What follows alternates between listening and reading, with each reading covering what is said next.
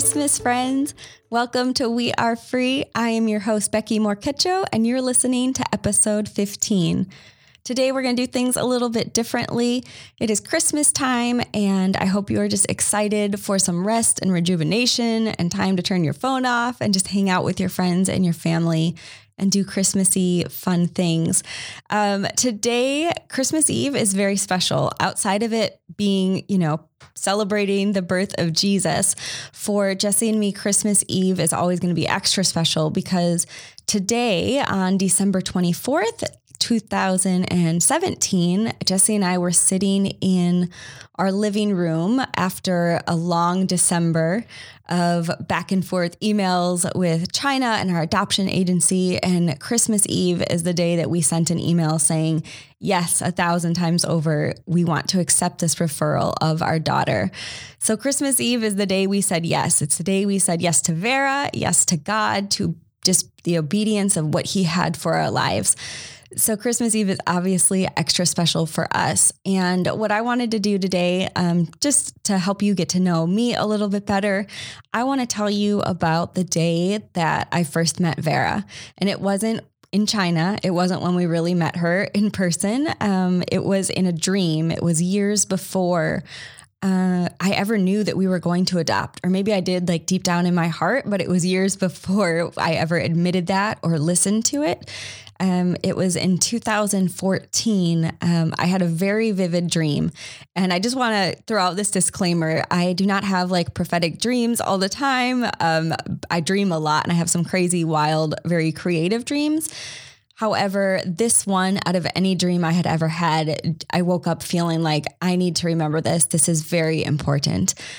Jesse and I were in the midst of infertility during this time. We hadn't started the adoption process. I was feeling lonely. I was feeling isolated.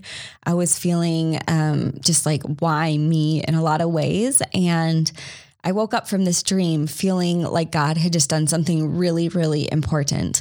And I want to share it because it's an important day for us, but I also want to share it because I wanted to just encourage you that if God is putting something on your heart, in your mind, in your dreams, in your life, something that keeps coming up, just take note of it. I'm not saying every dream has to be, this prophetic dream that turns into something huge, but what I am saying is that God is speaking to us. If we're seeking him, he is speaking to us. And if he is whispering something or shouting something in your life, whether it's through friends or relationships or something you just keep hearing over and over again, or an actual nighttime dream, just take note, because these things are important and they're there for a reason. So I want to share that dream with you on this special day, on this Christmas Eve.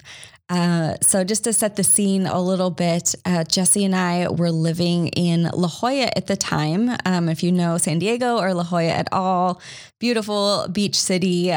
We were riding our beach cruisers like crazy. We love bike riding, and it's literally one of our favorite things to do. Just like riding down the boardwalk, having the wind in your hair, the sunshine on your face. I ring my bell a lot on my bike, and Jesse says I do it too much, but I don't really care. I keep doing it anyway because it just makes me feel free and alive. And coming from a very type A and Enneagram 1 girl, anything that makes me feel free and alive, like I go for it. So I guess what I'm saying is it's no surprise to me that there were bikes in my dream, because at that point where we were living, we were riding our bikes all the time. So this is the story of the first time I met Vera. I had no idea who she was yet, but this is the day she was born in my heart. So this is the dream I had. I was walking down the sidewalk right in front of the house that we were living in at the time in 2014. I had my beach cruiser with me, but I wasn't riding it the way I normally was. I was walking it along down the sidewalk, and all roped in and snug to my beach cruiser was a little one. There was a little bike roped in all tight. The little bike was not, its wheels weren't on the ground. It was just snug and hugging the big bike. And I was walking both of them down the sidewalk. The sun was out and the sky was blue, but my heart was far, far, far from feeling breezy and light. Quite the opposite, really. I knew something really serious was happening, something much more involved than the playful passing of cirrus clouds that we usually would talk about and admire and laugh about as Jesse and I would ride down the sidewalk. In my right hand, I held the left handlebar of the big bike, steering that roped duo along.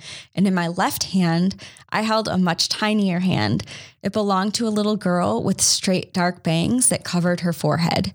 She was about 2 years old, and I don't remember the expression on her face. I don't remember what she was wearing. I just remember those straight dark bangs and how I was feeling as my arm dangled down to meet hers and her hand stretched up to meet mine. And there have been so many times in real life where I can relate to how I was feeling in that dream. I moved across the country when I was 22. I moved to South Africa when I was 25. I've started businesses when it seemed there'd be wiser, easier things to do. And as I held this smooth little hand in mine, I had that same wave of, here we go, kind of wash over me. A mix of anticipation and hope and surrender and excitement. All of it flooded me as I looked down at that squishy little face wearing those dark bangs. And then I looked at Jesse, and he looked at me, and the three of us stood there only for a short time, but I remember feeling like those seconds lagged as we soaked up all that was transpiring there outside of that house. As I looked at Jesse, I felt fear rush through my veins. I knew he could see the uncertainty in my eyes, but I had a feeling everything that was going on, it was all going to happen anyway, even though I wasn't fully ready, even though I was scared. And I looked down at her and then back at him again. I said, "Are you sure about this?" And he said, "I am. Jesse's pretty much always ready." And even though I wasn't sure why or how we got to this spot on the sidewalk, this spot in our lives, I was sure it was time to move forward. Jessie took her other hand so that we were a connected trio, one of us on either side of her so that we could block the weight and worry of the world from touching her, snug, protected, just like that little bike rope to mine. The sunshine and truth must have blazed through my bewildered heart. The salty ocean air must have absorbed the fear, because the three of us started walking away from what we once knew, me steering the bikes, stepping over the cracks in the sidewalk, filling the cracks and holes of our hearts. And the seagulls swooped and darted, the palm trees calmly swayed how they always do. And as we move forward into what I had only dreamed about at that point in my life, in the dream, that dark-haired little girl, she slowed her steps, she turned her head behind her, still holding our hands so that her tiny arms pulled ours back as well. And I heard her voice for the first time. I don't know who she was talking to, but she spoke one very short and very sincere sentence to the world she was leaving behind. She said, "Thank you for finding me a home." And we continued down the sidewalk. She was finally home. We were finally home. And then I woke up from that dream. And I had that dream in 2014 before we started the adoption process, before Vera was ever born. But then in 2017, when we first got the call about Vera, and then we were going back and forth just with the agency in China and asking questions and finding out as much as we could, there was a day where Jesse was in the garage, and he was kind of like, I say it like he was nesting in the garage. He like had to get organized, and he had to get some of this energy out. And there was sort of this tension of like, what do we do? What does God want us to do? And I remember we got an email from the adoption agency with some updated photos of Vera, and or we didn't know she was Vera then. And I saw the email, and I scrolled and I scrolled, and it was the first picture where this little girl, I'm trying not to cry here, where this little girl with dark, straight bangs just were covering her forehead. And we hadn't seen a photo like that before. And I went out into the garage and I told Jesse, I said, "We have new photos of this girl who might be our daughter." And there were the bangs, and there was the dream, and it all came flooding back. And anyway, on Christmas Eve, we sent that email. We sent the email that said, yes, she is ours. Yes, we want our daughter. So as you can tell, Christmas Eve is a very special day for us. And I feel like once God got going here, he just couldn't stop. Like, he gave us so much goodness and grace and wisdom and discernment, like throughout these weeks and time and throughout the waiting over the years. And then once we said yes, it's like he opened these floodgates of just like goodness that we didn't know was coming. So my point and why I wanted to share so that you would get to know us a little bit better and get to know our family a little bit better. But I also wanted to share because God is doing something. He's doing something important in your life. And again, it might not be a dream. It might not be, a loud shout of what he's saying, but whatever he is saying, I need you to know that it is important and that he wants us to listen. And when we surrender our ideas and our plans and our anxiety and the things that we hope for, and we allow God and we invite God in to orchestrate these things in our life instead of pleading for him to listen to the way we want it, he delivers over and over and over again in ways that we can never imagine.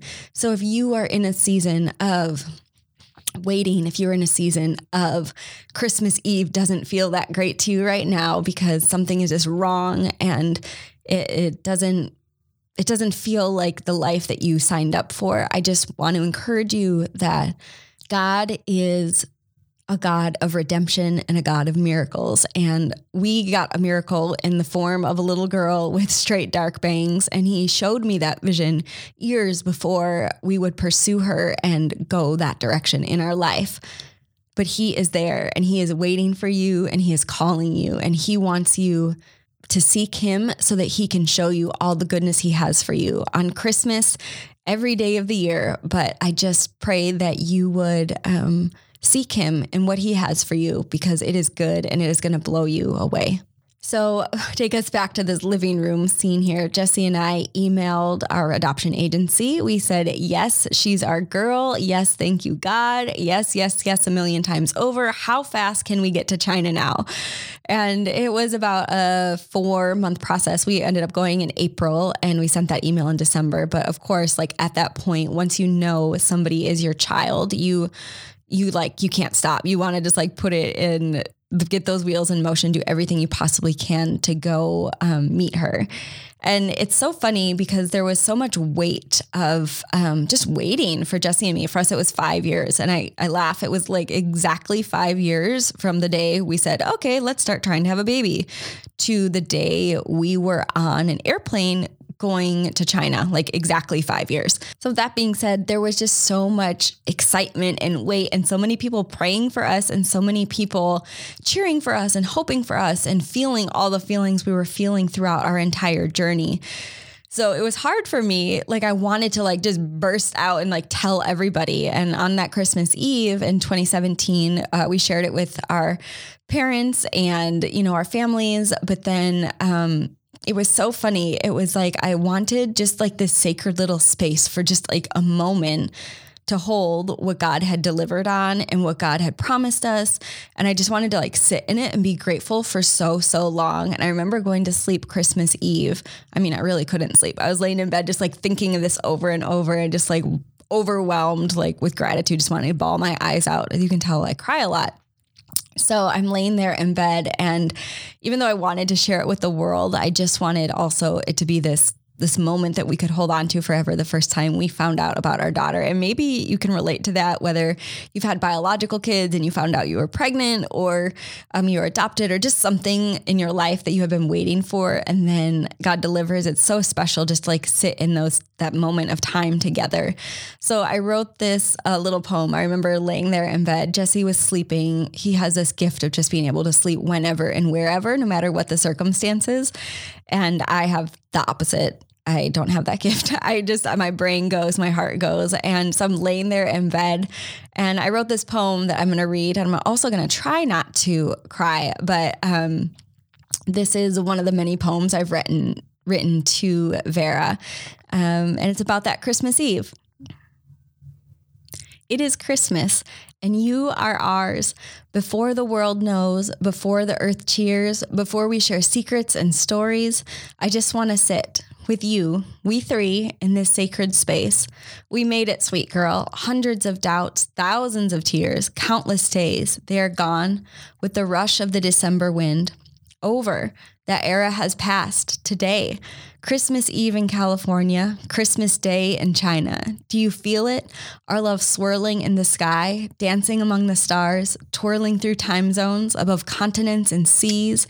You are loved. We confessed our yeses in the living room, your dada and me. So much conviction, so much peace. Watery eyes. He said he knew as soon as he saw your straight dark bangs. I think I knew when I learned your birthday. Oh, does God redeem? Dreams come true, literal actual nighttime dreams, literal actual lifetime dreams. It is late, but I don't want to sleep. Today you are ours. You make us smile. You don't even know it yet. I want to remember these tiny seconds forever, the passing from one era to the next, free of the pain, unaware of all the goodness to come, floating in the middle, just like this, just us three. So whether this Christmas is a very merry one for you, or you're feeling sort of like you'd rather just get through the holidays, whatever you are feeling or experiencing, I just hope and wish that you find rest and peace in Jesus today and tomorrow and just during this holiday season and every day, really.